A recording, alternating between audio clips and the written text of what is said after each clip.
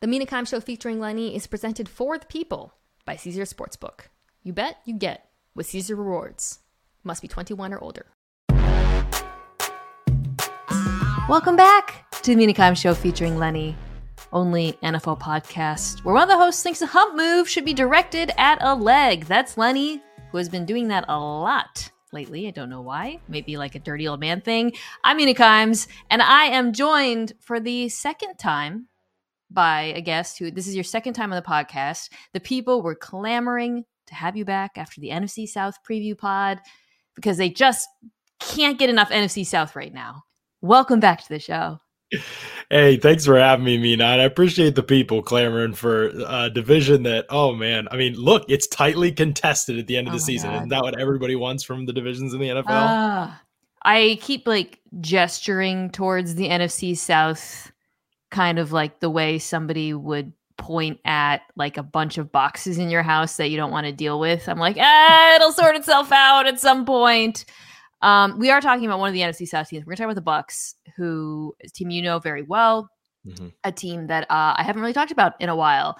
So I am caught up on the Bucks. Watched a little bit of Bucks to prepare for this. I'm sorry. Yeah, we'll get to that. It's a big game, meaningful playoff round. The crazy thing about the NFL right now is that just like usually by this time last year, I feel kind of bad because I'm talking about the same teams. I'm not talking about a bunch of teams because so many teams are effectively rolled out. But this year, the playoff race is going to go down to the wire. It is, especially the AFC is crazy. The AFC, I'm going to do a YouTube video on this, minakimes.com, or no, it's not Minakimes, it's youtube.com/@minakimes. Check it out. Talking about all of the AFC teams that are over 500 because there are 11 of them right now, which is crazy. In trying to sort out sort of what's good about those teams and why they could potentially make a run. One of those teams is the Denver Broncos. So let's start there. Let's start with Broncos Lions. We're going to, as always, preview some games. There's some big ones, some bigger than others. You're going to help me pick some. I did very bad last week because of all the underdogs, but we're going to go through the rest of the games at the end. But I sent you a list of games, and I am excited to talk about the Broncos and the Lions because this is a very hard game to pick, which is odd because I think a month ago, or certainly 2 months ago, John, I think everybody would have just automatically said Detroit. Yeah, the fortunes of both these teams have swung in opposite directions, sort of, and a lot of it's turnover related, right? I mean, Jared Goff, through the first stretch of this season, like there was few better at protecting the football, which isn't necessarily something we've known Goff for, but over the first 9 games of the season, he had just 6 turnover-worthy plays per PFF, but over the past 4 games, he has 8. And so that is a big reason why the Lions are moving in the opposite direction. The Broncos, meanwhile, lots of turnovers early in the season. They're in the negative. Now they are leading the NFL in turnovers defensively in terms of takeaways. So that is really, it's a swing stat, right? So which means the game could go either way depending on how this goes. The one thing I'm concerned about if I'm Detroit, they don't protect Jared Goff like they did early in the season. Okay. Everybody wants to blame Goff. But like if you look at the reality right now in the situation, he's under pressure on 35% of his dropbacks, despite having the 6th fastest time to throw of any quarterback in the league right now. It's somewhat on him because when anything goes wrong, he goes wrong. But at the same time, if that offensive line can be better and can get back to full health, everybody practiced, I think, yesterday, they could be a better team still moving forward. Let's start there. And you make a fantastic point about the protection, because I think sometimes with teams, we stick to a narrative about the team when it's no longer true deep into a season. And I think with the Lions, there's an assumption for those who aren't watching Lions games or haven't been watching, when they haven't been in prime time or whatever. There's this, they have one of the best offensive lines in the NFL. So, they can run the ball with dominance. Jared Goff's fine back there. But what you just said is something that's really affected this offense. It's what really jumped out to me in the loss to Chicago, which is the struggles that they had in pass protection. And there's been injuries there. I believe Graham Glasgow was playing center for Frank Ragnow. I think that does make a massive difference for them on the interior. But the one thing we know about Jared Goff, and I think we can say it confidence because he's played so much football now, is he's a quarterback who is dramatically affected by pressure. This has always been the case, even when he's played well in Los Angeles or last year in Detroit. If you can protect him, he's fantastic. He has a great arm. He's accurate. He's usually a good decision maker. But the second he's under pressure, he is one of the quarterbacks who is more sensitive to that than others. And you, this year, his QBR when pressured is 1. John, it's 1. It's 1.3 actually. And that's despite the fact he also has the fastest time to throw on snaps where he's under pressure. So it's not even like he's holding the ball and inviting pressure. Like that's the funny thing about Jared Goff. In some ways, he's kind of like the perfect quarterback until there's pressure because he's never too deep in the pocket. He always knows when to climb and move in the pocket. He gets the ball out quickly. Like all the things you kind of want as an offensive lineman, he does in the pocket. The problem is, as soon as anything goes wrong or a guy loses 1v1, it's over. Not only is it over, it could be a disaster for the Lions. And so what concerns me about this matchup is while I don't think this, Denver defense is elite, I've talked about this on my pod. I talked about it on YouTube. The turnovers certainly help. They have a decent pass rush, and it's a pass rush that has really improved over the course of the season. When they moved on from Frank Clark and Randy Gregory, Baron Browning came back. Since week 7, which is when they started winning games, they have the second highest pressure rate of any 4-man rush in the NFL. And when they blitz, and Vance Joseph loves to blitz, they have the 3rd highest sack rate. You saw that against Los Angeles, where they were getting a ton of pressure first on Justin Herbert, then on Easton Stick, both with the standard rush. And also when they send Alex Singleton or the best player in the NFL, Jaquan McMillan. So the turnover thing, I actually feel like my video is very pro Broncos generally, but some Broncos fans were like, well, you can't, turnover, they're good at getting turnovers and teams aren't good at getting, like, your turnovers are a thing that tend to regress. That said, I do think Jaquan McMillan might be the biggest turnover machine in the league, and it's not luck. Like that dude, he plays like a bat out of hell. There was one play, he had like a strip sack that was overturned. He was like defensing passes. He had the sack of, it was Herbert. He blitzed a few times in this game. The way he turned the corner and dipped below Rashawn Slater, John, like he is a legit stud out there. Yeah, he's like an edge cornerback or something. Yeah, like that. yes. Like a combo position player. The first time I saw him was in the first match of the season, I believe, against the Chiefs. It's the first time I noticed him on the field, and he had just gotten in because of injuries. And he was like everywhere. And I was like, who is this guy? Like, so I'm like looking him up. And no doubt, players like that, and just in general, Sean Payton's desire to, and Vance just to turn the page and kind of go to some of these younger, more athletic players has been a big move in the right direction for them. Nick Bonito, Jonathan Cooper, I think both questionable. I believe they practiced and limited, I think yesterday, something that was the kind of the status. So something to watch. Zach Allen's been good quietly. Nobody's talked about that free agent signing, and maybe they end up, they overpaid him, but right now he's made a big difference on that defensive line.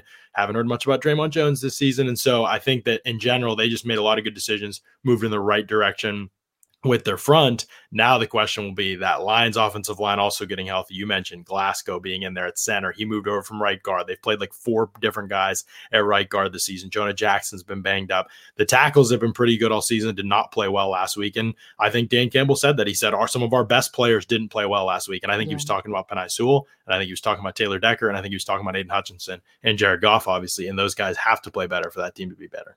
We'll get to Hutchinson and the defense. I do want to ask you, like, I guess, because the defense has been a problem for a while. I think every Detroit fan's pretty down on that unit, and we can talk about how they match up with Denver. But just, to stay on the Lions offense, like, do you have concerns?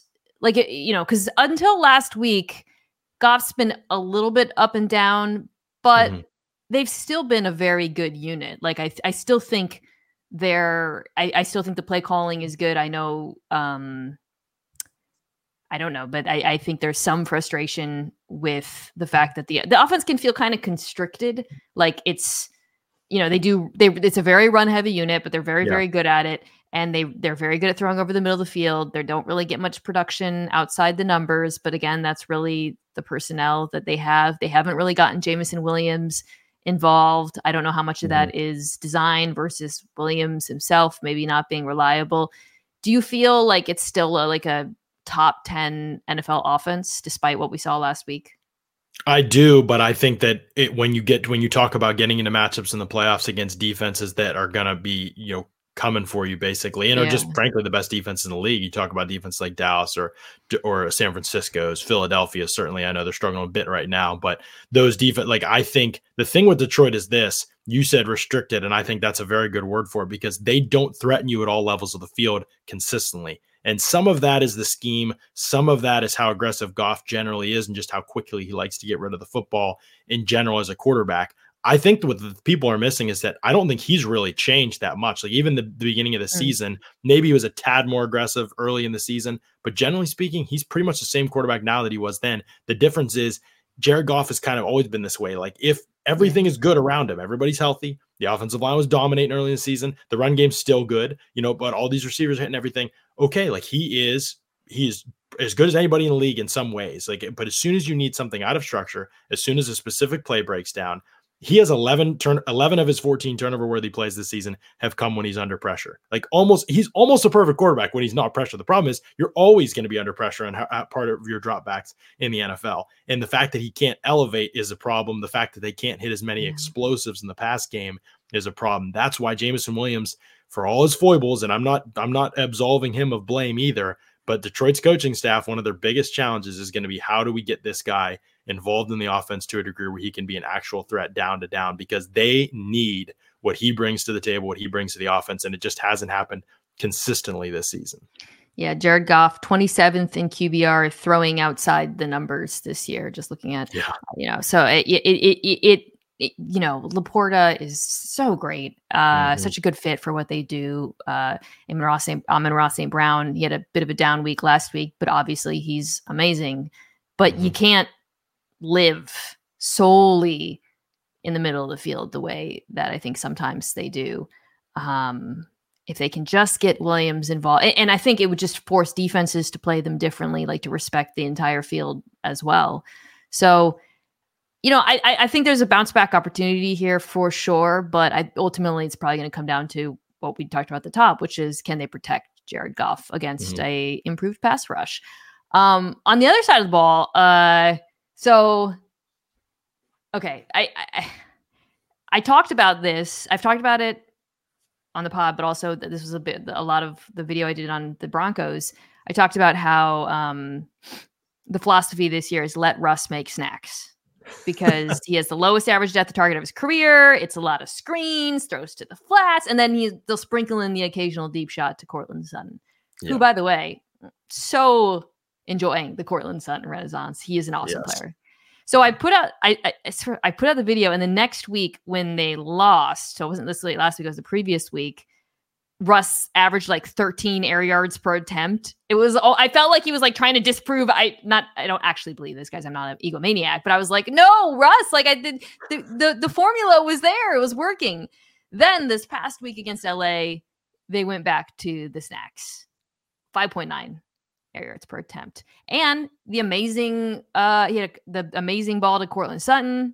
And then he had one to Judy was his fault. But that is what they're doing. That is what they want to do. That is the identity of this Denver offense. Do you think they'll be able to do it successfully against a Lions defense that has been quite bad now for a couple of months? Yeah. The big struggle for the Lions is that their cornerback play just isn't what they hoped it would be this season. And they hoped they'd have Emmanuel Moseley, and their safety play, you could say the same thing for. They hoped they'd have Emmanuel Moseley, and he would be one of their starters opposite Cam Sutton, and that Jerry Jacobs would be their backup. And then they hoped, obviously, that Chauncey Gardner-Johnson would be the starter next to Kirby Joseph, and Joseph would play free safety, and Chauncey Gardner-Johnson would be their do-everything safety. And then they have Brian Branch and all this positional versatility. Everybody can play the nickel and all this stuff. Because of injuries, it just hasn't happened that way. Gardner-Johnson's missed most of the season, obviously. Moseley came back, then got hurt immediately, and he'll be out the rest of the year. So because of that, it's been a situation where Jerry Jacobs, who started the season okay and made some splash plays, has just been getting exposed kind of left and right now. And he is a tough, competitive player. On a snap-to-snap basis, he isn't a bad football player. But what happens is that there is almost every time, every game, there is a couple just what are you doing plays where he gets beat for a splash play. He's allowed 7 touchdowns this season, and 4 of those have come over the past 5 weeks. And late in this game, Kindle Vildor actually replaced him at outside corner. So I don't even know what the group is going to look like necessarily. I feel Cam Sutton has been up and down as well, but I think what he brings to the table is a little more reliable and fixable.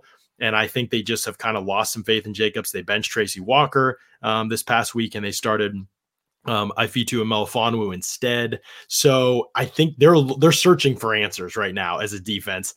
Tough to, I mean, you said it, Russ is definitely making snacks this year, but at the same time, he's completed, I think he still is one of the highest adjusted completion percentage in deep balls this season. He's still completed like 22 of those things this year, like 20 plus air yards or more. Like he can rip the thing still. And that's the one thing about Russ that has to scare the Lions the way their defense is playing currently. It's almost like Russ is like, as a quarterback, a analytically optimized NBA team, right? Where it's literally just layups and the occasional three. I guess optimized, you're shooting more threes, but Peyton's taken out. There's just not much of an intermediate passing attack with this offense, and it's fine because it's working. And to your point about the Lions defense, they're very prone to giving up the explosive play downfield. And on short passes, I looked this up out of curiosity, since week 8, they have the second worst success rate in the NFL. Linebacking group is not great in coverage. Anzalone he was better in the beginning of the year, but he came back and struggled. I think there is, like, on both sides of the football, you can kind of make a case for how the strengths of this Broncos team match up well with the weaknesses of Detroit. And I say that, John, thinking Detroit is like fundamentally a better team. But when you start looking at matchups and tendencies, you get a little bit nervous about them in this game. And this feels like a must win for them. You do. And if you didn't trust Denver's coaching as much, even if they were hot and you just didn't trust the coaching and the decisions, maybe you would be inclined to go to Detroit, because I do think Detroit is a very well-coached team for the most part. Now people are going to bring up Aaron Glenn and the foibles there, and I understand. I also think he's made the most of personnel throughout the year that has been available to him, especially in that secondary, a group that they just thought would look a lot different than it has looked this season. And so I think there's some of that. I would like to see them get away from playing 3 linebackers on the field as much as they do. Can they add some speed and coverage ability underneath? They have all these versatile DBs. Can they play a little more of a dime look at times and just say, hey, if you're going to beat us against the run, you're going to beat us against the run. But sometimes this obsession with being so heavy up front and not losing in the trenches can just invite teams to just surgically take you apart underneath in the pass game. I think there's some moves to be made if you're Detroit that I think, I mean, they haven't really fallen, like they haven't played as well, but they still won some of these games. And in the NFL, you know as well as I do, it's like a result-oriented business. If you lose 3 in a row, then we make the changes. Now that they've lost 2 out of 3, I think it is, maybe they're more inclined to make some of those changes. The other interesting aspect of this is getting Bruce Irvin in here. Can the pass rush group kind of save some of what's happened in the secondary? Losing Liam McNeil, just a huge loss. Again, like all these guys go down, and it hurts everything that they're trying to do. James Houston early in the season. And so it's disrupted anything that they've gotten once they've gotten in a flow. And Hutchinson, although he's a good player, we were a little out over our skis maybe in the media space in general and just saying like he's going to be a tier 1 pass rusher this season. That's not been the case. He's been a good player for sure. I'm not saying the pick is a bust or anything like that, but I don't know that he's the kind of guy that's going to carry a rush group by himself. So they need other players to step up and be a part of the solution up front. I'll tell you what Aiden Hutchinson can't do is stunt inside against Russell Wilson like he did to Justin Fields. I feel bad because it's kind of gone viral, that clip, but like, Russell Wilson will move, and he's moving well right now, by the way. So that's something you need to watch out for as well with Denver, especially in the red zone. Man, I don't know who I'm going to pick in this one. I think I'm going to pick Detroit because I do believe that they're a better team. I do think they're well coached. I think the offense can get back on track for sure. But I wouldn't be surprised if, like every other Denver game, this like goes down to the fourth quarter, and I don't know. But yeah, I'll probably pick Detroit. How about you? Yeah, this is a good one. I mean, obviously, as we talked about, kind of a difficult selection to make. And the one thing about Detroit we didn't talk about is just the fact that they can really run the football and like really run the Yes. football. Like they can Like, create explosives in the run game. And if they get all their offensive line back, I also feel pretty good about them. Denver is playing well right now, and they have beaten some good teams. They're just playing clean and efficient football. And Detroit has kind of been the opposite lately. So it does feel like it's kind of trending in a direction that if the norms continue, but we've said they're fickle, nor like a lot of the things we're talking about can be pretty fickle week to week, then I think Denver will be able to be victorious. But I'm going to guess that the Lions right the ship here. I just trust the coaching. I think that this team has done a good job of when a weakness gets exposed, how do we correct it? How do we work around it? They weren't afraid to pull the trigger and get some guys out of the lineup this past week. They're searching a little bit. I think they can figure it out. For all the talk about Denver, I'm not trying to get the fan base riled up in me, but they are still kind of a middling team. If you look at any analytic, like offensively, they're like, yeah, they've been pretty average all season. That's kind of what they are. The explosives help keep things alive, but like you said, it's not been like a consistent every drive. They're just taking people apart approach. So I think if the Lions defense can hang in there, I'm actually not that worried about their offense overall. I just think it's a question of if their defense can hang in there. I think they're just running out of dudes. To your point, I'm glad you took the time to like talk about all of the injuries on that side of the ball. Like I know that I think Aaron Glenn is probably one of the more maligned coordinators right now. Like he, when you, well, I think in his own division, Joe Barry's probably got him beat, but rightfully so. But like he is really up against it from a personnel perspective. But I think the offense will be fine. I agree with you. I think that they'll be better. That offensive line is too talented. And, when they're healthy, I think even against a surprisingly good Denver pass rush, I think we'll see a better game out of them. All right. So from snacks to the main course, let's do Cowboys Bills now. Big you game. Texted me about this one, so I know you were really excited that this game was about to happen. I got a question from First Take. Who needs it more? I'm like, probably the team that's on the verge of elimination. I'm going to go with the Bills needing it more.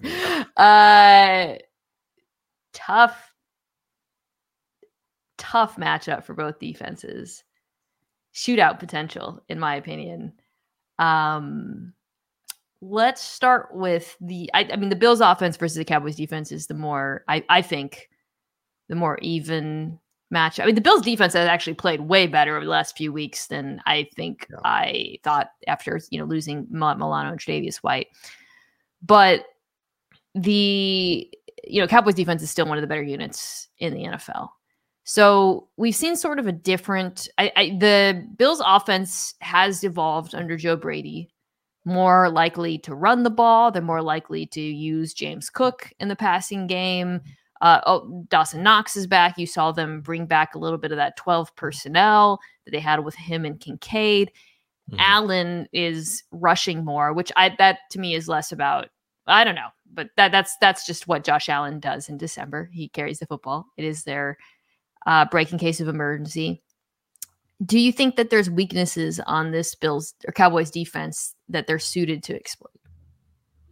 Yeah, it's a good question. I don't know if personnel wise, I would have pointed to their safeties many times over the past years, but it just doesn't seem like it's ever true. Like I'm always like, man, these safeties, you got to attack them. And then you play the game and it's just like, wow, they're good. Like, I don't know what to say. Like they always seem to find their way within the context of the game. And same thing at corner. They just plug Deron Bland in and he's doing the same thing Diggs did. And so it is kind of unbelievable what Dan Quinn's been able to do. I hesitate to call any player a weakness or a liability on their unit just because of how Dan Quinn has gotten those guys to be able to play at a pretty high level. The Bills just unpredictability right now is playing in their favor. Like you could see it in the Chiefs game. They were like, hold on a second. You're throwing to running backs and not just in the flat and in checkdowns, like designed routes. Like your running back's going vertical from the backfield. And they were just like, you could see it was just confusion. And so that kind of the coordinator change, bump kind of is played in the Bills' favor. Is it long-term sustainable? We need a larger sample size to know. But to me, that's probably the biggest. If you're a Cowboys defense, it's just like you can't prepare for them the same way you prepared for a Philadelphia that you play every year or a Kyle Shanahan that you play every year.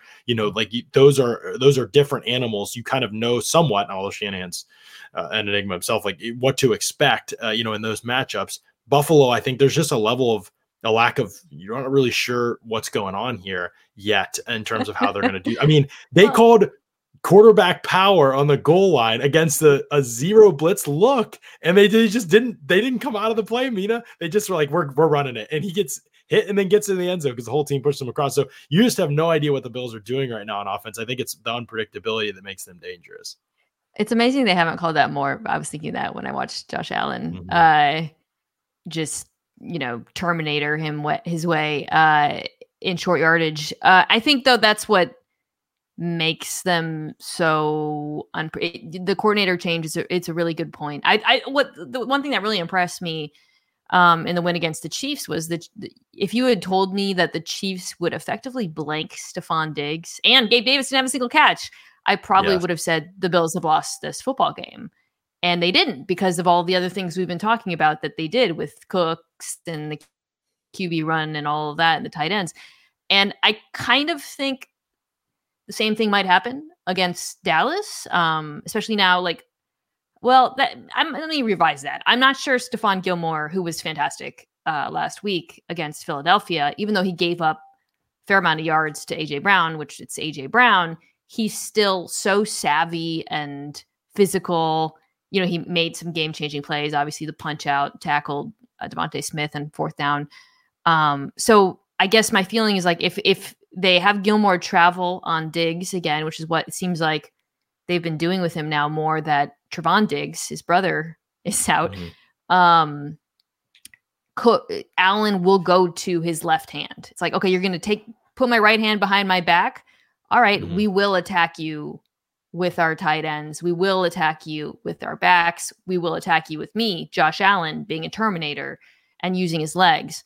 The biggest matchup advantage that Dallas has on that side of the ball is their pass rush against this Bills offensive line. But that advantage is mitigated a lot by the fact that Josh Allen is the best quarterback in the NFL when pressured right now. Lamar Jackson and him probably neck and neck.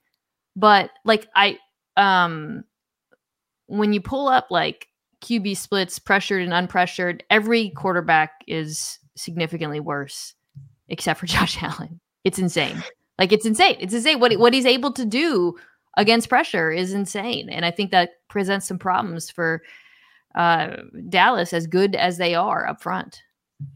No doubt. I mean, I think containing the pocket is a big reason why, because Josh Allen is so quick to break, contain, and to get out of structure and feel so comfortable and make so many plays. And I mean, you saw the fadeaway jumper that he threw falling out of bounds on the sideline. What do you do?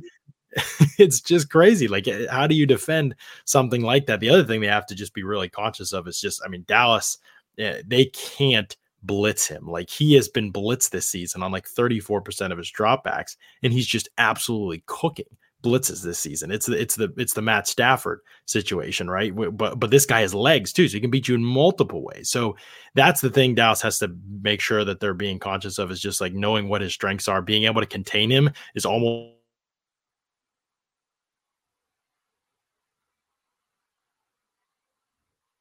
32% blitz rate basically this season per Pro Football Reference. And so this is a team that will send pressure. They're just able to rely on for. And the other thing is they need to be very careful with the games that they run, because while they're effective, and the Dallas is maybe the best team in the league because of Micah Parsons at running those, if they run a bunch up front, Allen is going to break that contain. He'll anticipate them and get outside before they can get home. So that I would be just concerned about keeping him in the pocket if I was Dallas, more so than let's try and do everything we can to get in there and rattle him, because it's not going to happen. That's really a good point about the Dallas pass rush and the risk of being over aggressive in trying to get north-south against Allen. You have to change the way you rush the quarterback. I mean, I think that they have,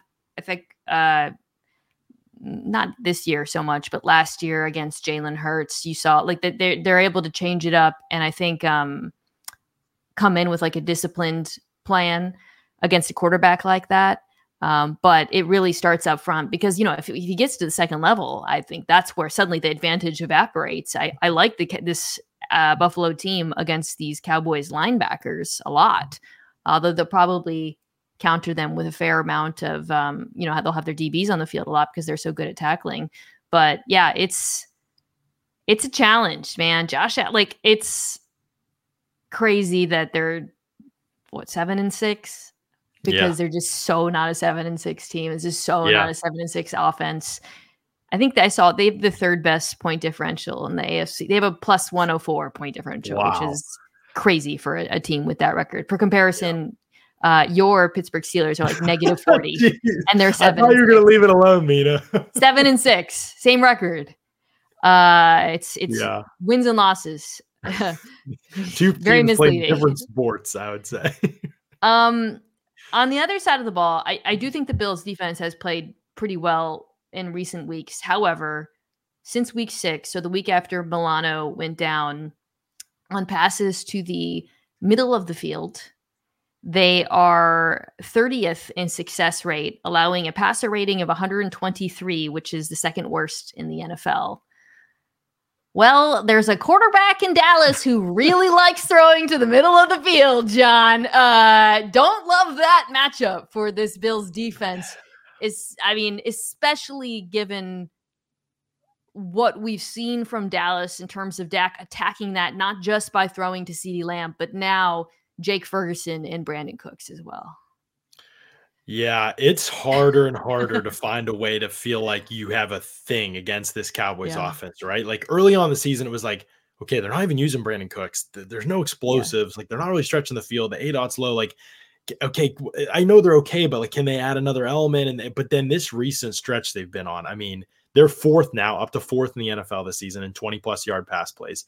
53% of their drives, Mina, end in a score. 53, that's 8 percentile points better than the team in second place. It's not even close. So when they get the ball, and then they hardly ever turn it over. That was the big thing last year. It was like they had all these, they had the explosive. They were a good offense in some ways, but they turned it over all the time. And some of that was just like we talked about luck, like, right? 7.6% of their drives end in a turnover these days and this season. And that's third best in the NFL. They're third in EPA per play. It's hard to find like a weakness to them in the passing attack right now because everybody's going Jake Ferguson down the seam, Lamb on every route under the sun, Cooks you have going vertically. They can attack you with big plays horizontally or vertically down the field. They have a lot going for them right now. The run game, it's middling, but I just think right now, and the other thing that gets lost in all this, the Dak for MVP conversation, Ollie Connolly and I just talked about this on our podcast. So if some people are in it twice, you get double dose of it. But we just feel strongly about the Dak for Prescott for MVP because not only is he doing this, but he is also in full command at the line of scrimmage before the ball is snapped all the time. So we are talking about a guy who's like a supercomputer before the ball is snapped, is changing full plays and just has complete control mentally. And then also obviously the physical stuff. So he is just doing it at such a high level. Even if the Bills were at full health, it's hard to just envision how you slow down this offense without getting a couple breaks. And that mental stuff matters a lot against this defense because of the amount of disguise that they use on the back end, constantly changing post-snap the picture that they present to quarterbacks in coverage. But Dak Prescott's not a quarterback. You can easily fool with those looks. Yeah, I feel like the best case for Buffalo is a shootout, frankly, which totally possible given the way Josh Allen is playing football. I like the fact that Mike McCarthy has been so aggressive this year with Dak. And I think in a game like this where, like I said, there is shootout potential, that could be the difference. I'll throw out one other thing I want to mention because I haven't mentioned this at all with Dallas, but as we start looking ahead to the playoffs and thinking through how complete these teams are, they have the best kicker in the NFL, maybe? I mean, you got my fantasy team. Yo, like I never talk about I talk about Justin Tucker sometimes. And of course, my guy Younghoe Koo. But Brandon Aubrey, 30 for 30, or maybe that's gone up since I can't remember. No, it was the Eagles games when he banged in like the 59 and 60 yarder, and those kicks were perfect. Yeah, that matters when you're talking about games like this that are between two elite offenses. Like, It's a great point. Yeah. I didn't realize he's 8 for 8 on 50-plus yard kicks. That escaped me. I know they said he was perfect. I didn't realize he'd had that many from 50-plus. I mean, it's wild what he's doing. It's obviously, we know how the nature of kicker, as you mentioned, Koo, he missed 250-plus yarders last week. I was like, where did this miss come from? But still, you're right. Like, no doubt having that as a weapon, especially because that's been a question mark for the Cowboys at other times I don't remember the exact years, but I know kicker's been a question mark for them. It feels like everything's falling into place for the first time for Dak in Dallas. Like there's always been something that was just off. Like, did Kellen Moore and McCarthy hate each other? Who's the other wide receivers? Like Gallup gets hurt, and the offensive line's in shambles last year. And, there's always feels like it's been something. Dak's playing the best ball of his career. He breaks his ankle. Like, you know what I mean? So yeah, it feels like it's all falling in place for him this year. And he's responding by having the best season of his career. I'm going to take the Cowboys mostly because I think that the Bills defense is due for a little bit of a letdown game. However, backs against the walls, Josh Allen playing out of his mind. I don't think it's going to be easy, but I'm going to take Dallas. How about you? I need to disagree with you on some of these, but I just think I'm riding high on Dallas right now. And this is one of those things that over the years, it's like, as soon as Dallas gets up, early this year, they lost to the Cardinals, and I was like, all right, I'm done. But then I watch them this year, and I'm like, they're just putting it together, like at a really high level. This absolutely could go either way, though. I mean, the Bills are awesome. Like, the Bills are way better than the record. In some ways, I like, just selfishly from a football standpoint, I'd like to see them win just to get into the, like, ensure they're in the playoffs rather than a team that can't play. So that's why, I'd still think Dallas. I just think they're a better team right now. I would much rather watch Josh Allen than some of the other quarterbacks who I will not name who are on teams that are in the hunt. Okay, let's take a quick break, come back, and let's talk about your Bucks. Let's rip the Band-Aid. Bucks time.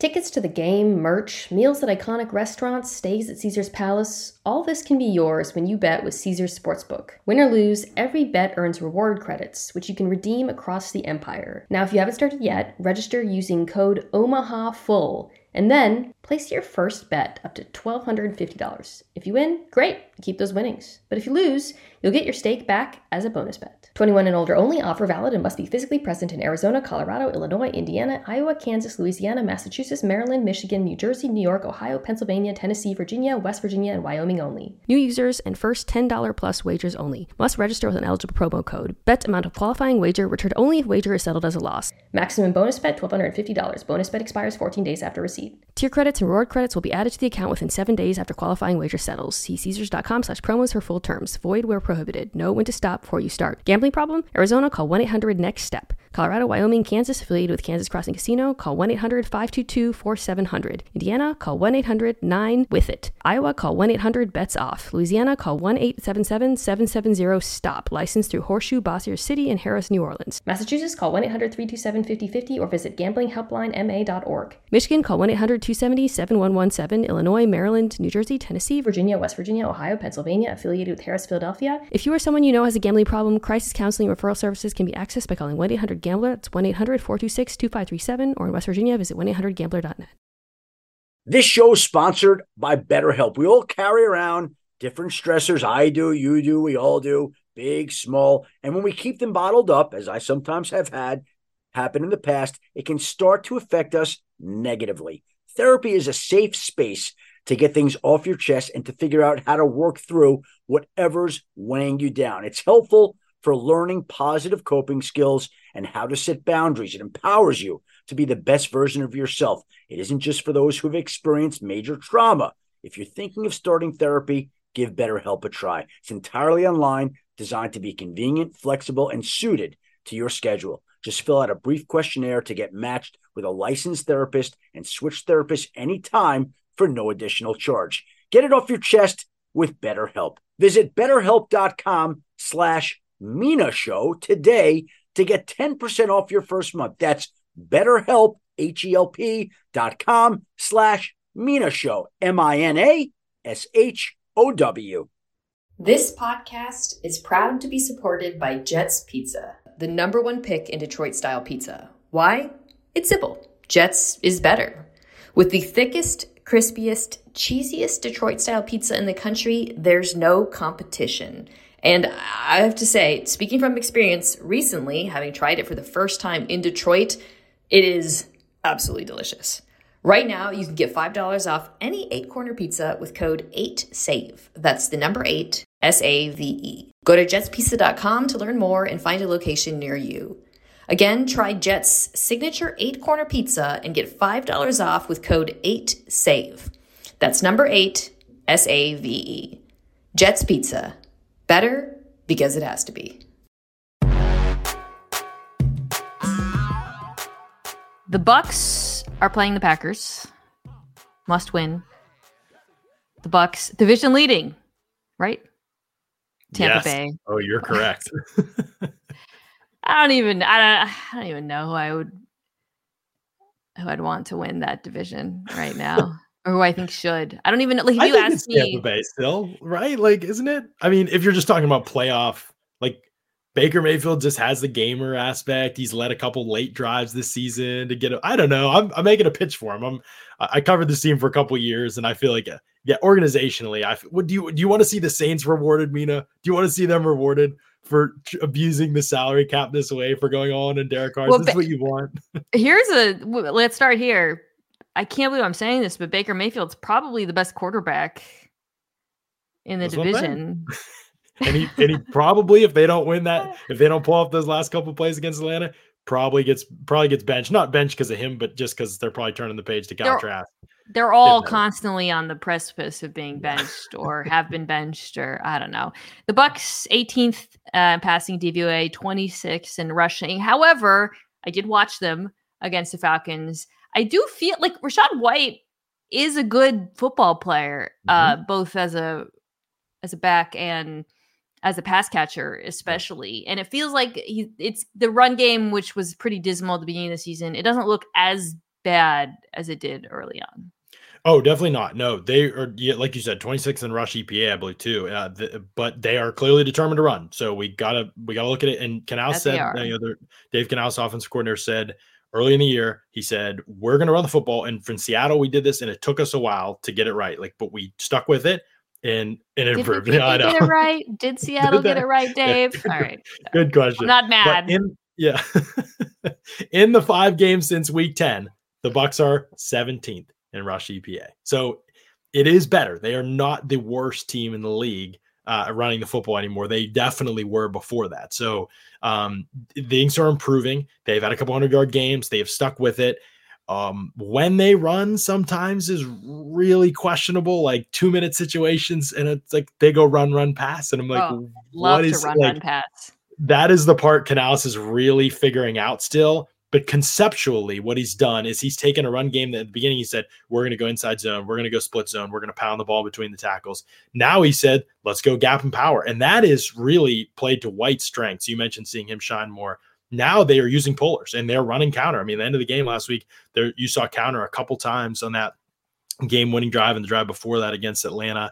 They ran for, in the fourth quarter, I believe, 74 yards. I think they had 71 all game before that, something like that. And so they really have said, okay, now we're going to play. He has changed things to play to the strengths of his players really well, which I think is good. White, if you watch him in zone concepts, it does not happen for him as naturally. If you watch him when he has to just follow this lead blocker and move off of his block, it's way easier for him. And so he's played to his player strengths. He's gone more 11 personnel to run the ball. He's lightened the box.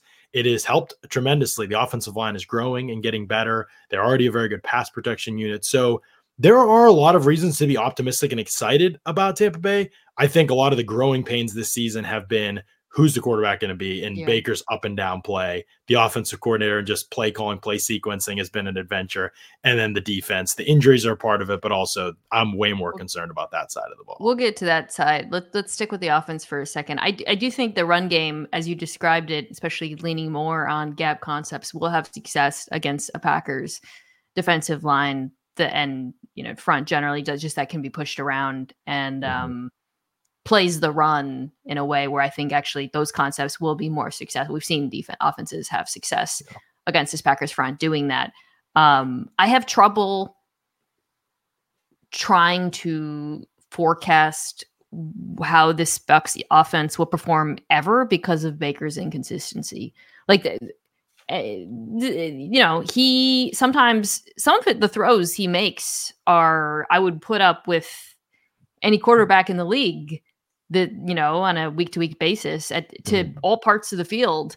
The problem is just you don't know when they're going to happen and when he's going to sail it or just totally miss a dude. And I think there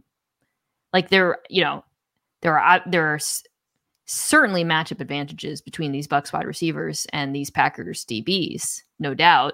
But can I trust the quarterback to deliver the ball effectively? I feel like they're probably going to go heavy play action in this one.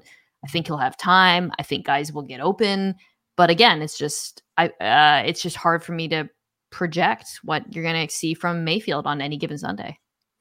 Yeah, I mean, one of the big issues is the fact that the Bucs can't hit explosive plays down the field at a high rate. They try them. They try to. Canals draws them up. They're there a lot of the time.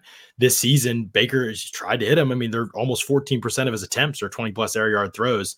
He just hasn't been able to hit them like with accuracy this season. And there's been a couple drops for sure, but he has a 23.7% adjusted completion percentage on throws of 20 yards or more. And that's almost 14% of his attempts this season. That's just not good enough. Like when you're an offense that is rebuilding in the offensive line, although they're good and you don't run the ball that well, though it's getting better, you have to be able to hit explosives. You're not going to be able to string plays all the way down the field.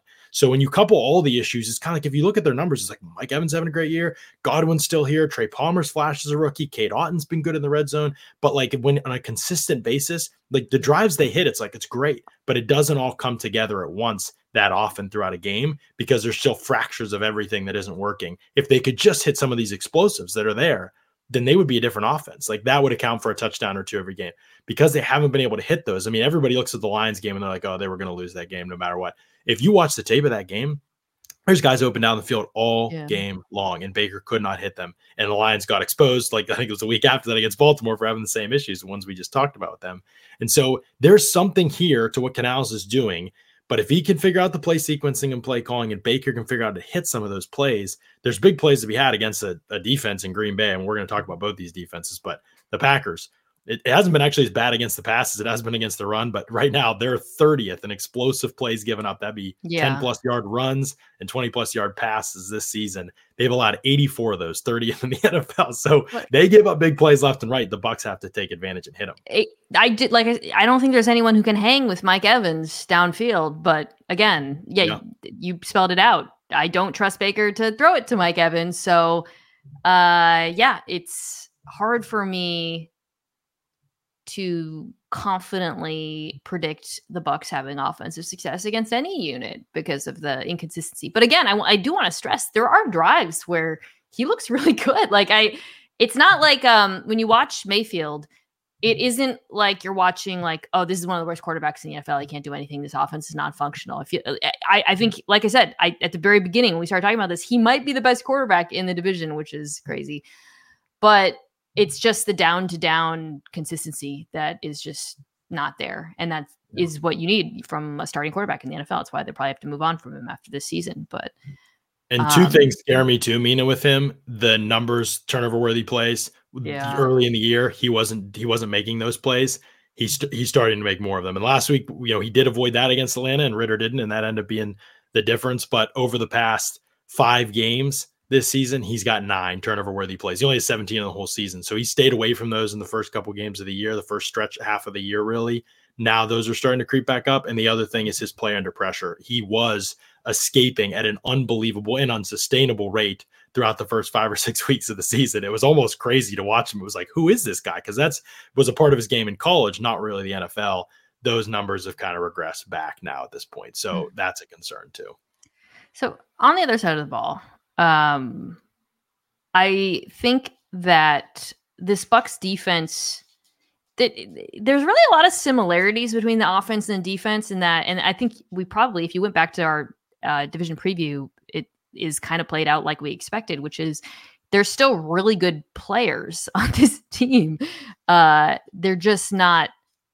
It's almost like I would say if the offense, the quarterback is the issue, to my eye, the defense, the pass rush is just not good enough. They don't have an elite pass rusher. So while there's still good players, the interior of the defensive line with Bay and when he's healthy and Cansey, amazing.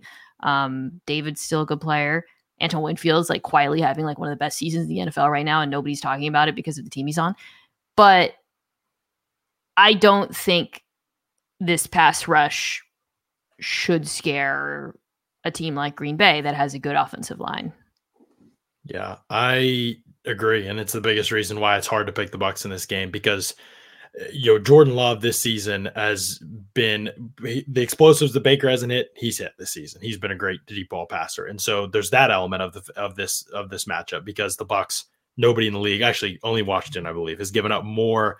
They've given up 54 That's a real number. 54 20-plus yard pass plays this season Tampa Bay has. Some of that's injuries in the secondary. Most of it is just every single coach they go up against knows they're one of the heaviest spot dropping teams in the league. They know what kind of coverages they're going to get. And so because of that, they're able to attack what Tampa Bay does defensively over and over again. And so that's one of the things that I'm concerned about. And then the other part of it is if Bulls defense, if that's an issue, the only thing that can save it is the pass rush. And it just hasn't this season. And that's why Bulls has always been relying on that. You're always going to move the ball against Bulls. You're always going to be able to get into the red zone. He needs elite red zone defense, which they've had decent red zone defense. That saved them this season some. They need turnovers. They need sacks. They just haven't gotten those. When they've won games, it's almost always because they've gotten turnovers. But when they haven't been able to get those, and early in the year, that was a big plus. Now it's a minus. And so that's been another thing that's working against them a little bit. And, you know, Love's coming off of a game where he was inaccurate early on against New York and sort of regressed a little bit. Dominique and I talked about this on Tuesday. I was kind of like not that alarmed by it because I was like, look, he's a young quarterback. He had 3 great games and he just had bad one. Like, you know, this is what it was always going to look like. I don't really think it's worth hitting the panic button over. Generally this year, he has been pretty good against the blitz, and Matt LaFleur is good at giving him answers against the blitz, which we know Tampa wants to do. I think, like, you know, it's entirely possible he is a little bit inconsistent early on. Again, that's just been sort of his MO for a lot of this season. But I've seen enough good play out of him and these young players to think that they can move the ball on this defense, given some of the weaknesses we've talked about. So, I'm going Green Bay here. I think unless, like, you know, Baker connects on some of those downfield shots, or I would say unless Rashad White has a big day on the ground, entirely plausible for all the reasons we talked about with this Green Bay defense and some of the improvements we've seen from Tampa. But I do think the Packers can kind of get back on track after what happened against New York. Two defenses with a lot of talent, like talented individual players, although both have had injuries this season. Talented individual players who I'm not sure they're being coached in a way that in this era of football, like what works defensively, I just don't know that they're doing those things right now. I think it could be surprisingly, like maybe not surprisingly to people, but I think it could be a high scoring game. I mean, both these teams have given up explosives left and right this season in the pass and in the run game. The Bucs are still been good against the run. We'll see if Vea plays. That is a big element of this probably. I think I just trust Jordan Love a little bit more. And I know he had the struggle game against the Giants a little bit. And I do think that the Bucs, you know, they blitz the 3rd highest rate in the league. That could be a factor in this one because, like you said, Love's been pretty good against the blitz, and we'll see what Bulls does. He's certainly blitzed quarterbacks that have been good against the blitz before because he thinks it's going to work anyway. And Matt Stafford beats you in the playoffs. But anyway, I think that could be an element of this one that determines which way the matchup goes. I just trust that the Packers are going to hit more of those explosives than the Bucs will, and I think that might be where the game's won or lost. 3rd highest blitz rate, 27th in pressure rate. Not a great combination in Tampa. Not good okay, Ravens, Jags. So Trevor Lawrence will play. He played, obviously, gutted out through the injury, had a very bad game this last week. The offensive line was also very bad. Now he gets to go up against a Ravens defense that, coming off of a down performance, granted against what I think is actually probably a top 6 or 7 offense in the NFL, but like in the Rams, that I think people are kind of now waking up to how good Matthew Stafford has been this season and how good the offense as a whole, you know, the run game and everything. But anyways, it was a letdown game for the Baltimore Ravens. Looks like Kyle Hamilton might play in this one. He was practicing this week despite having the sore MCL. I want him to conserve all of his energy for the big Niners-Ravens game, which is like nerd Super Bowl. But anyways, he's probably going to play. Let's start there. I guess Jags' offense looks so bad, man. Like, I am not terribly optimistic for improved performance against this defense. If it happens, I think it will be because Trevor Lawrence just gets the ball out really quickly and the playmakers are able to create, like Evan Ingram, who was actually pretty productive. The Ravens defense ranks really high in just about everything, but versus quick passes, 2.5 seconds or less, which is Trevor Lawrence's whole deal. They're actually 25th in success rate, 20th in EPA. So I wouldn't say it's like a glaring weakness. I think some of that is by design, but if there was a formula for Jacksonville, I think it would be like that, keeping Trevor upright as a result. Yeah, this is hard to figure out how because the Ravens, they're kind of a smoke and mirrors defense, pretty much like all over the place. Like the sim pressures and how much do you figure out pre-snap and who's coming and who's going, and they don't really blitz a lot and they don't get a ton of pressure rate, but they have basically every time they get pressure, that's a sack. And so they're leading the league in sacks right now. And so it's just, I mean, they have found a way to kind of make everything work. And honestly, they kind of generate issues just by what they do before the ball snapped. And so you have to they make you kind of adapt to them, which I think has been one of the struggles for teams this season, is worrying about what they do. The interesting thing about Jacksonville is that if they could find a way, and I don't know exactly how you do it because you need to hold up front, certainly, and you'd probably need to change some of the things you do because it's not really been a big downfield explosive passing team this season. I do think that they have some personnel that could give the Ravens corner struggles, and I think they have a quarterback who can make those throws. They've been a little conservative for my liking this season, and it's irritated me at times watching them. I think I see a lot more potential to be a big explosive, do some Cowboys-like things, honestly, be some of what Dallas does in their passing attack. Like, I think that they would be wise to incorporate some of those things. If they would just get more aggressive, like I think the Ravens corners can be beat down the field at times. But yeah, it just happened last week. But I just don't know that. I hope that they take from some of what we've seen when the Ravens have struggled and use some of that, because I think there's something there, as good as this defense is. But I'm just not totally convinced that they're going to do that or that they're going to get there this week. So, I mean, to me, like that's where they have to be able to go to offensively if they're going to win, because I don't think you're going to nickel and dime the Ravens down the field. Yeah, I don't think they can run on them like the Rams did, especially on that first drive where the Rams had like 9 successful runs. That was really something. I think that was almost like it looked like the Ravens were like unprepared for them to do that in some ways. Mm-hmm. But when you think about like some of the deep passing concepts that LA had success with Nakua and Kupp against this, there were some outright coverage busts, which was hard, surprising to see. Some of it was, like you said, the Ravens corners struggling against them. You saw them go after Humphrey over and over at the end of the game. And so when you look to the Jags, like you said, you're like, okay, well, you have a quarterback who can make all the throws. You have wide receivers who are capable of beating them. Calvin Ridley, I think Christian Kirk would be really helpful in this game. But what they don't have, I think, is time. I just don't think Trevor Lawrence will have the time to execute on some of that. So I think that's just this Jags offensive line is so banged up, and you've got guys going in and out of the lineup. I think I saw Ezra Cleveland is hurt. He got hurt last week, so they had to put in Blake Hance. I mean, so many guys have played left tackle for them at this point. And because of all the stuff that the Ravens do up front with the sim pressures, to have an offensive line that hasn't played together and is inexperienced creates major problems, because what those do is not only play on the mind of the quarterback, they play on the minds that they're fooling offensive lines, essentially getting them to block ghosts and whatnot and create unblocked pressures. And I just think, oh my God, you don't want to have that sort of offensive line situation against this defense.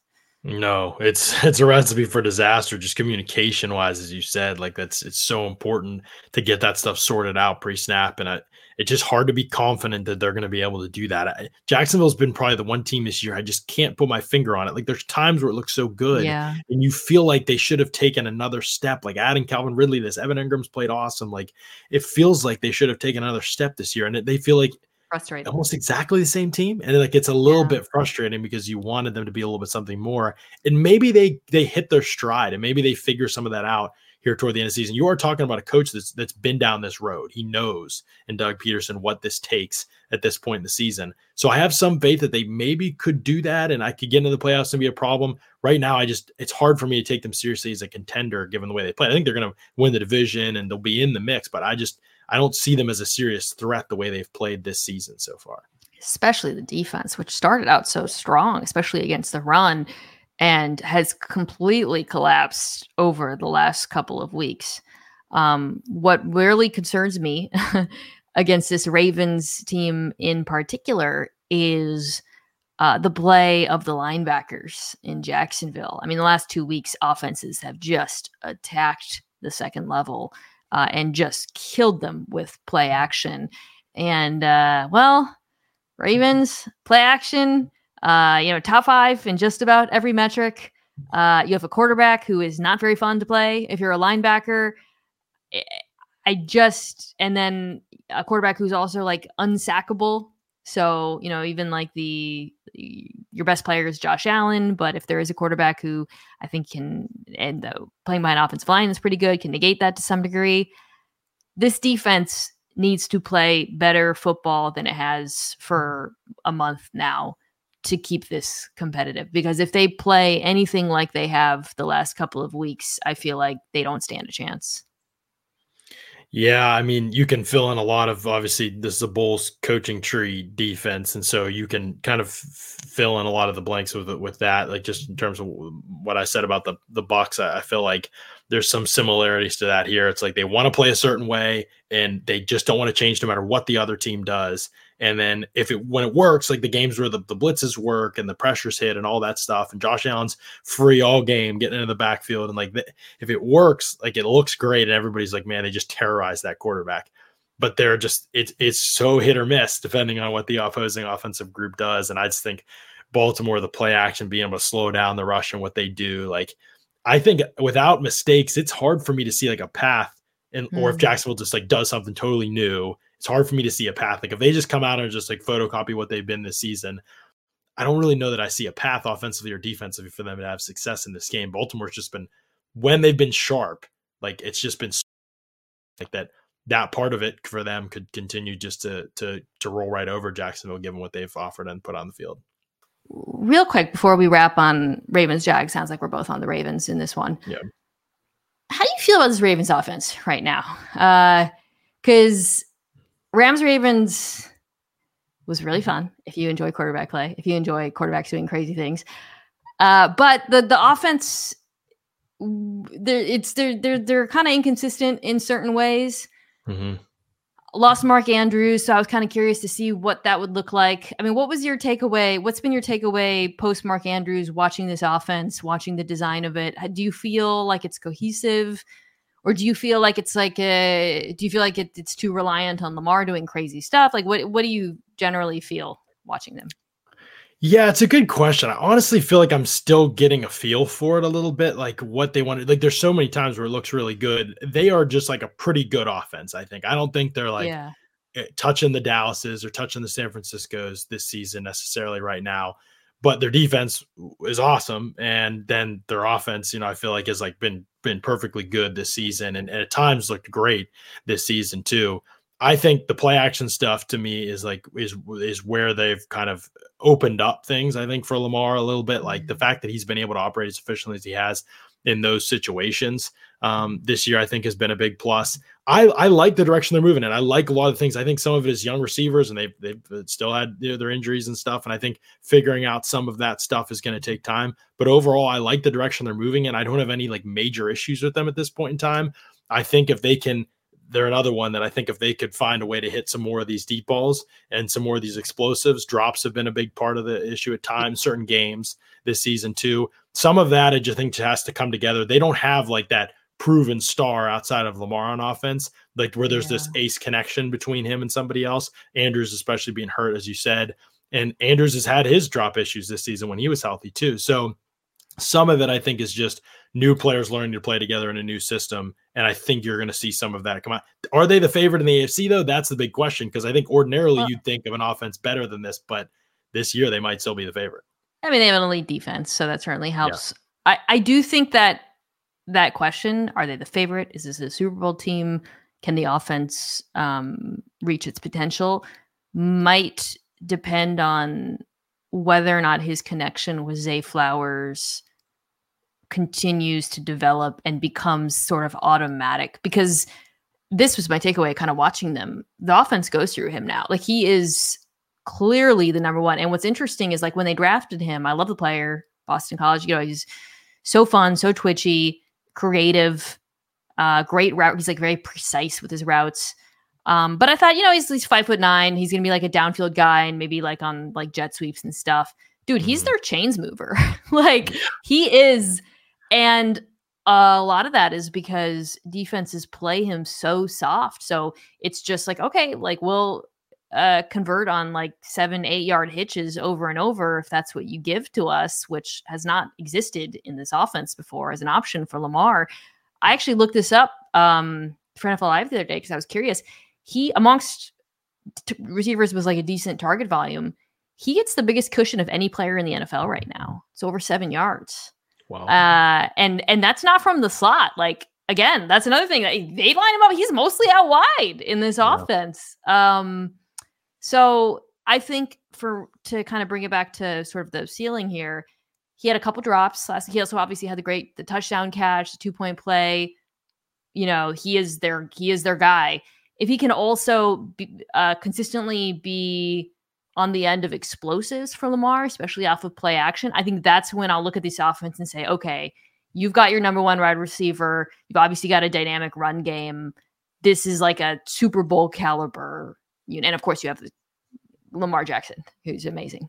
Yeah. And that's the thing Lamar has that like other quarterbacks don't have. Like Lamar being this like middle of the field. He loves to play between the numbers, right? Like he's always been there, even in college, like he loved to play between the numbers as a passer. And what that does, that while that can be, sometimes you have to teach quarterbacks to play there. And then, and he was almost backwards. Like he could play there from day one. He can anticipate zones and throw into zones and newer defenders are moving, all that kind of stuff. He was good there. It's on the outsides where like sometimes it's falling apart for him, especially the deep ball. But like to offset that, like I think sometimes like they don't hit those explosives. He's been able to make them with their legs. So in some ways, like we talked about the situation with Goff, where it's like, I don't know if they can hit those explosives outside the numbers like consistently. Even if Lamar can't, you just have another added element. Even if that doesn't become a consistent part of what they do offensively, you have a totally other added element to him with his legs and his escapability that I feel like we've almost become too accustomed to at this point that we don't celebrate enough. And it's just, Dude, it's just such an X factor. Some of the plays he made with his legs against Los Angeles, both inside and out of the pocket, I was like, if this is, I know it's the meme is if Patrick Mahomes, but like, well, I guess the meme with Patrick Mahomes is like, if Patrick Mahomes did it, we were talking about it. I feel like that there should be like a meme where like Lamar Jackson's doing this and we're not talking about it enough. Like it's so, just like the way he moves so unbotheredly. That's not a word. I didn't use that correctly, but like he looks like so unafraid of being contacted when he moves. And it's totally because of his movement abilities, but also he has this like weird spidey sense with space and contact. I don't know. It's surreal watching it. Like it's next level. So yeah, obviously a lot more Ravens talk coming down the pipe, but Jacksonville, I don't want to sound hopeless because I do think I worry about the injuries. I just think the defense needs to play a lot better. Let's wrap with the Monday night game, Eagles Seahawks. Feels like the Seahawks need to win this. Although actually, if they lose, I think the last few games are winnable, and Packers just lost. So I don't know, but whatever. The Eagles don't need to, but God, it feels like they have to because this is like this feels like the get right game. And I think it can be for the offense. Have talked a lot about the Eagles' offensive struggles, which have been kind of interesting. I think because it's still like an efficient offense is what makes it interesting. It's not just like an offense where you can point to and say like, oh, they don't run the ball anymore, or they don't like they still do a lot of things at a fairly high level. It's just not, it doesn't feel the same way it did last year. And I think it's been interesting to diagnose why. I don't know if any of that is even worth getting into against the Seahawks defense, because I don't think it's going to give them a lot of problems, John. Like, I mean, what do you think? Like, I just feel like the Eagles have too many weapons and there are too many options for them against a Seahawks defense that's been absolutely atrocious over the last few weeks. Yeah, and one of the things, not to keep referencing, but Ollie brought this up, so I want to give him credit for it. But one of the things he keeps referencing is the fact that the Eagles aren't doing a lot of the things that they've done in the past, like that were staples of what they did last year that were really successful for them. The teams couldn't stop, and yet they're not doing them as much this year. So like, why is that? Sometimes the route trees for we everybody finally was, I think, alerted to it after AJ Brown's looking at his route tree from the other night. It's like, why are they doing more with AJ Brown? Where some of this guy should be an in-breaker king for you as a route runner, and they're just not using him that way consistently. It's some of that stuff is odd. I feel like if the Eagles got out of their own way, they could find their way back into the mix a little bit, but they really haven't done that. And they're also just not quite the same rushing team, especially on first down, that they've been at other points throughout the time that they've been really good last year, I guess. So all of those things are factors in this. Like, whereas I think the Eagles, if they play sequenced a little better, use their players a little better, Dallas Goedert coming back is huge for them. They don't have a third guy when he's out really at all, basically. And plus what he gives them, blocker, formationally versatility. Like he does a lot of things that don't show up in the box score for them. So him coming back, I think will be really big for them. So this is an opportunity to move in a better direction for Philadelphia for sure. I think this could be, like I said, any game could kind of be a good get right game for them, because a lot of what they're doing is self-inflicted, in my opinion. And if they were kind of like give a good self-assessment review, they could be like, oh, we can go back to this or this. Like, we did these things in the past, and these were really, really effective for us. I think if they can do that, they can hang with maybe anybody. We'll talk about the defense maybe, but I offensively, I think they can get right back on track because they are still a really good group and they're good up front. And Hurts has actually played pretty good ball, despite the fact that I don't think the route concepts have been as friendly to him as it was last year. So I think the pieces are still there for Philly to be really good on offense. It just kind of comes from them self-assessing. I think if they can do that, I don't think Seattle's built to be able to stop them. Well, the Hurts thing is interesting because you're right. He has played pretty good. Like he's throwing the ball well. I was thinking about that watching last week against Dallas. Like, he still throws like a nice deep ball. I mean, I think. I think the problem is, to your point, there's his struggles as a runner this year is something I've talked about a lot, or the decline in performance there, and I think that really affects a lot of the other things they do. When you talk about they're not doing some of the stuff they did last year, I assume that includes like the RPO menu to the same degree. Yep. And I do wonder how much of that is affected by his inefficacy as a runner, right? Because, just going to the Super Bowl last year, we did so many segments on NFL Live trying to figure out how do you stop this RPO attack because of what the optionality at hand. And then, of course, when you do throw the RPO, you're throwing it to AJ Brown, Devontae Smith, who are just unbelievable. But when you take out Hurts out of the equation as a real threat to keep, and it becomes like, for defenses, that's the outcome you want. You're not at a numerical disadvantage the way you were before to that same degree. I wonder how much harder it is for Philadelphia to sort of not like do the same stuff that they did last year, basically, with so much success. Yeah, it is a good question. It's a valid question. We may not totally know, from our perspective, where we're at to our vantage point. But yeah, I mean, it is a good question. It is good thing to wonder about. I mean, because like you said, a lot of the things that when they do them, like Jalen Hurts, you said the deep ball, like he's hit 22, 23 of those things this year. Like, they've still had that explosive element to their offense in the vertical passing game. He's one of the most accurate quarterbacks down the field in the NFL. He can throw intermediate and with great success as well. But yeah, the declining in the rushing. And then the other thing that's interesting to me when I look at his performance this season is the time to throw. What was the big question mark with him, right? We came out of that playoff loss to the Bucs in 2021, and there were legitimate questions. Is this the guy, like, long-term for this team? Like, can he be, and he was going to get another chance. The question was, can he speed everything up in the pocket? Like, can he play faster? He's always going to be, Lamar's over 3 seconds every year time to throw. Like, some guys can play that way, but for him, it felt like he needed to be more of an on-schedule passer. Last year, it all came together, right? He's 2.86 seconds to throw last year. For him, that was easily the best of his career. He was seeing the field well. The concepts were right there for him all the time. You mentioned the RPO game. This year, a lot of the stuff they're doing, he's back at 3.18, same time to throw that he was in 2021. I don't think it's because Jalen Hurts can't see the field well. He is a very intelligent quarterback. It's probably the biggest mark in his favor, I would say. I think it's because the route concepts aren't as friendly to him as they've been in the past. I think they're not getting people open to the same degree they've gotten in the past. I think if they can fix that, if they can look at that part of it, he can go right back to being as effective as he is. Because big time throws, like he's at the highest rate of his career. Like he's throwing the ball great this year. It's just a matter of, can you give him something to throw to? Because he's not putting the ball in harm's way, but now he's holding the ball. He's under more pressure. He's taking more sacks. All those things are kind of adding up for him right now. Yeah, we on Monday talked about this. I know Ben Solex talked about it as well, like the struggles on first down in particular. Yeah. The numbers are they're one of the worst offenses in the NFL throwing the ball on first down, which is crazy. Like if you're an offense that's a threat to run and run the way they do, you should be a machine throwing the ball on first down. Like that should be a gimme because of the way defenses have to play you to account for the run, but they're 27th in EPA per play when they throw the ball on first down.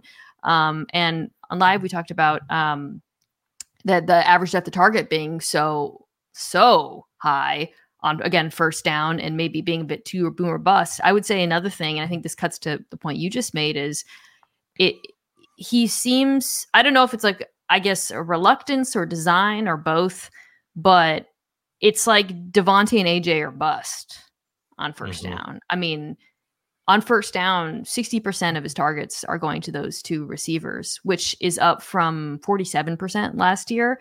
That might not sound like a difference, but that's a big difference. So going into this game against the Seahawks defense that's very weak up the spine, I would make a real concerted effort to get Dallas Goedert going and to potentially use those two receivers in different ways to get easier completions for them. Yeah, no doubt. I mean, and we spent a lot of time talking about the quarterbacks and coaches, and rightfully so. But I also think like Devontae Smith can be better. I think too than he's been. But that's the thing. Like if 60% is AJ or Devontae, and one of them has a bad game, Devontae had a bad game against Dallas. He's a great player, but he had a bad game. Sorry, and just got me. And his game's never going to be like mossing people, contested catches, and everything. Right. But he's 9-22 in contested catch situations, and a lot of tough catch opportunities for him have gone by the wayside this year. I think he is not doing anything after the catch this year. He was at 5.1 yards after the catch last season, is a good number for him. He's down to 3.3 this year. He's only forced 5 missed tackles. So he's not really making as many tough catches, and he's not really doing anything with the ball in his hands this year. He's still obviously a good player, and he is stretching the field for sure as well still this year. But there's some elements to the wide receiver game. Like, again, it's like you said, if these are your only two things, and now Goddard comes back and we'll see what that adds, these are only two guys, then you kind of need them to be more dynamic than they've been. And his numbers just kind of across the board are down compared to last year. So good football player. But if this is going to be all you get from him, then having another piece is really pretty important to being able to produce offensively.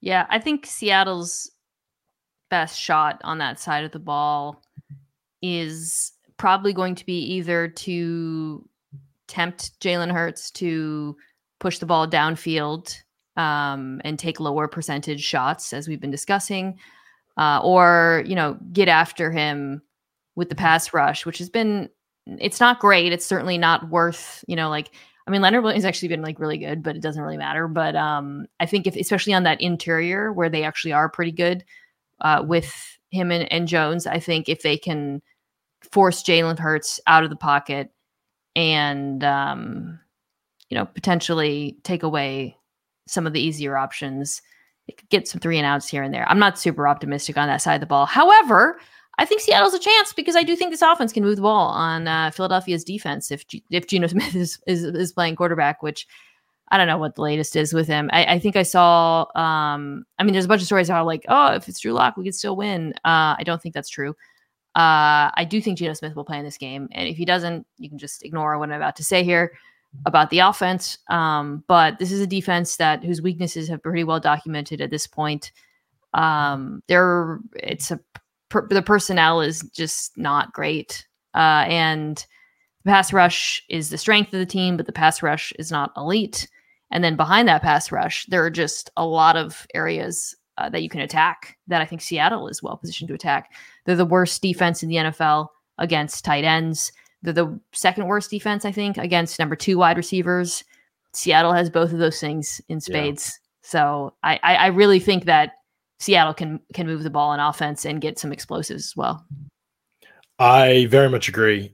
Seattle best or second best team in the NFL. I think EPA per play on first down. We talked about all the third best EPA per play on first down. They've been the first down kings. I feel like since or at least with Waldron, I feel like they've been good in that department. So they are doing excellent stuff on first down, kind of the anti-Philly in that way.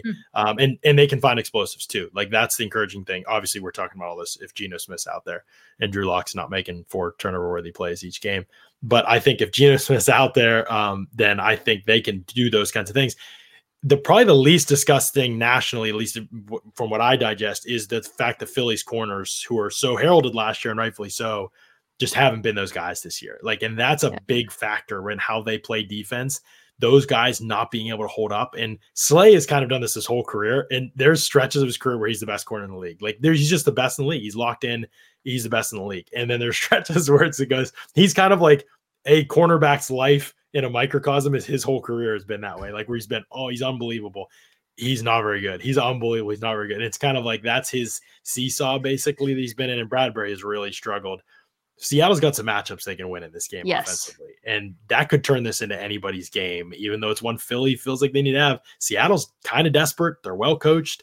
They can find explosives. If Geno's healthy, I kind of actually like the way this game might trend for them. Yeah, that wide receiver 2 stat was the James Bradbury stat. And then the tight end stat is the linebackers and the safeties. Again, you could argue JSN, who's their wide receiver 3 at times, is a 2, basically. I think that both of these offenses are much more talented than both of these defenses, frankly. Yeah. From Philly's perspective, the pass rushes would have to really come alive. And they have potential, no problem, no doubt. You've seen, Hassan Reddick can be a little bit boom or bust, but the interior of that defensive line has, I think, the ability to really push the pocket on Seattle. Ooh, it's the Jalen Carter, Devin Witherspoon game. I didn't think about that. Defensive Rookie of the Year, up for grabs. I think Devin Witherspoon's going to play. He got banged up. Very underrated loss. Well, not underrated in Seattle, but that was pretty big when he went out in the Niners game in particular. So, although, it's interesting because Witherspoon's best in the slot. With the Eagles, you really need elite outside corner play. So I'll be curious to see if they move Witherspoon outside, if he plays, even though he's better in the slot.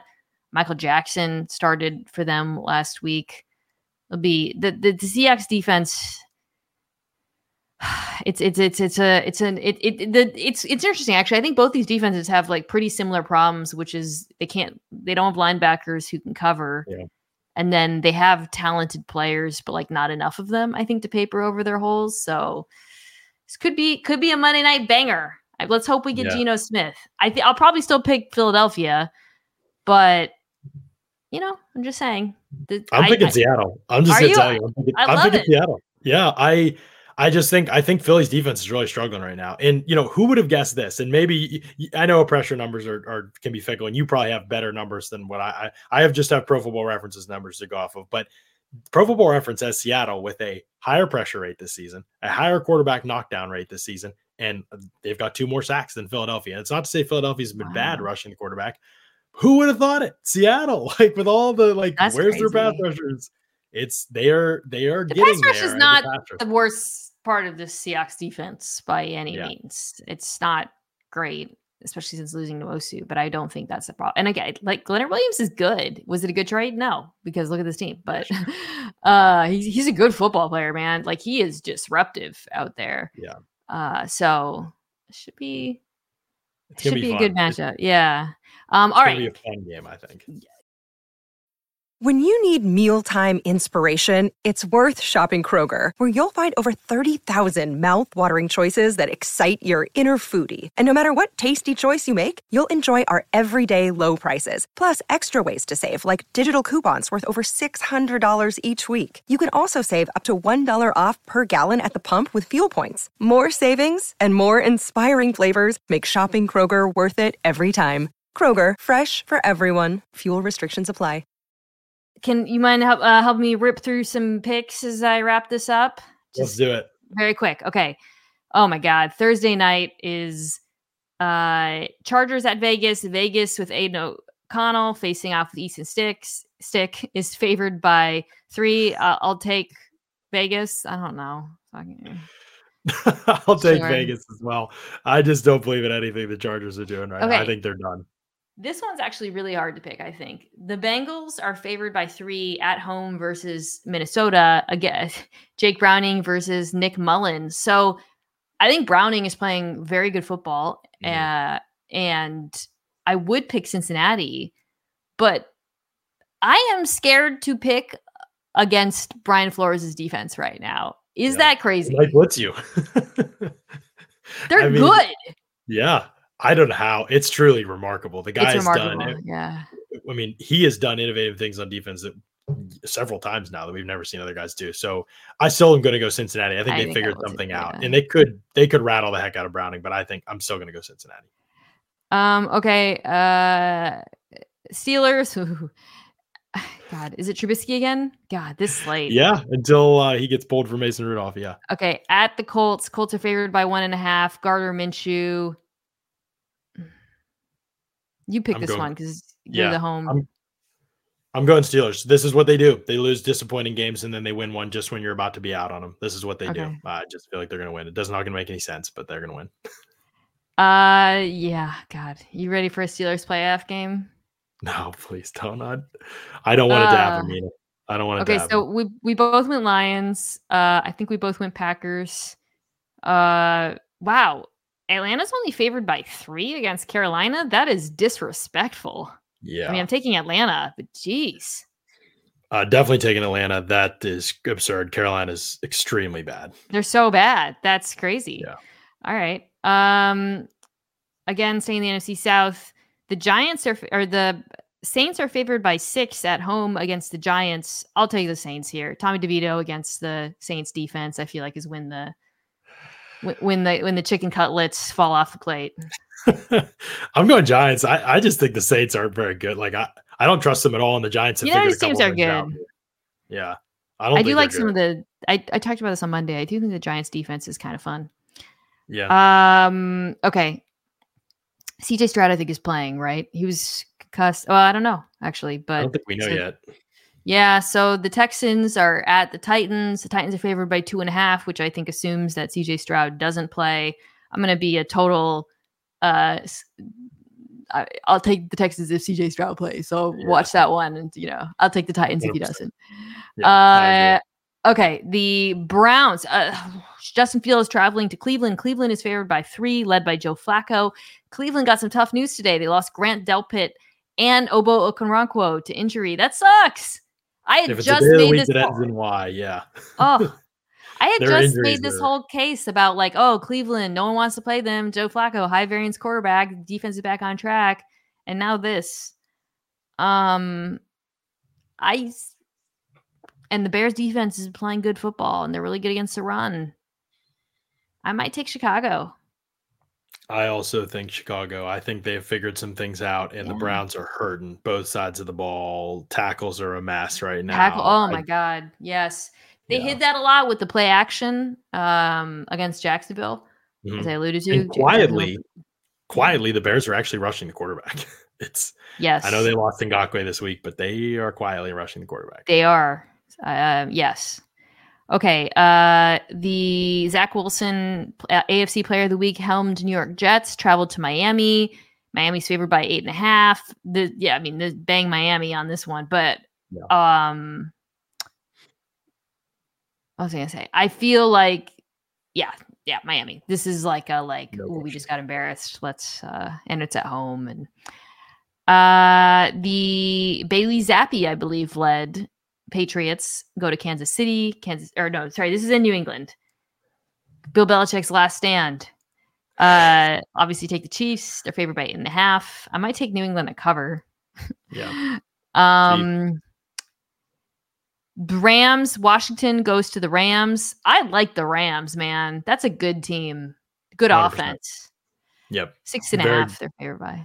Good team. I know they don't have the record for it, but Sean McVay should be in the Coach of the Year conversations. That roster at the beginning of the season, we all laughed, and he's about to make the playoffs with it. Many comments about people think I had Sean McVay on my podcast when you were on, by the way. Really? A lot of wow, interesting. That guy looks exactly like Sean McVay. So. That's very funny. I'll take that as a compliment. You could be his new get back guy. The Rams always have like 20 coaches who look exactly like Sean McVay. They do. That's very true. That's very funny. Like variants. Okay, the Niners go to Arizona. 12.5. Yeah, that's easy. Easy. Yeah. Arizona's scrappy but easy. Did we both take Dallas or did you take the Bills? I'm taking Dallas. I took Dallas as well. Yeah, I'd love to be able to take the Bills. I just feel really good about what Dallas is doing right now. Ravens only favored by 3 at Jacksonville. I get that. I'm taking the Ravens, but I understand it, you know. And then I want Jacksonville to prove to me that they're capable of more. Yeah. So I'm holding them to a high standard. They might be the most inscrutable team in the NFL right now. Mm-hmm. And then finally, the Eagles. You're taking Seattle. Love that. I'll take the Eagles as an emotional hedge, and that's it. John, tell the people where they can find your work. Oh, man. So I do a lot of this stuff on the side now. So if you're looking for me to talk about the NFL, the Audibles and Analytics podcast, Ollie Connolly and I, who does the Read Optional Substack, we do a crossover podcast once a week, maybe twice a week if we're feeling frisky. And we'll do what we call the Home and Home podcast. We just talk ball for like an hour and a half. We recorded an episode today. It just dropped. So if you're into subscribing for a couple bucks a month, that's the Audibles and Analytics podcast. You can listen to that. We get in the weeds, but it's fun. It's if people like this show, they'll love it because it's exactly that kind of stuff. You know, the football nerd stuff comes out for sure. I also do a Bucks podcast on Audibles and Analytics because I covered the team for a couple of years. That drops once a week as well. And then the Steelers podcast with myself and Brad Spielberger, I do that 3 times a week as well over at Yins No Ball Podcast. You can search that and find it. So I'm doing all kinds of stuff, Mina. Yeah, you do that. You're like, I do this on the side. Here are my 20 jobs. Oh, and by the way, the Steelers and the Bucks. God bless you. Oh, yes, I know. It has been a tough year, but we are persevering. Both teams still in the hunt? Still in the hunt. I just want to cover the draft, Mina. Oh, my God. We'll get there. John Ledyard, NFL, I believe, is your Twitter account. Ledyard at NFL Draft, yeah. At NFL. Okay, well, I'll tweet this out and they'll see your handle. Thank you, as always. Thank you to the kind folks at Omaha, Kirsten Sebecki, Owen Saylor, Anthony Jimenez for helping me. And we will be back next week with Dominique to recap what should be an exciting Week 15. Thanks, Mina. Always a blast.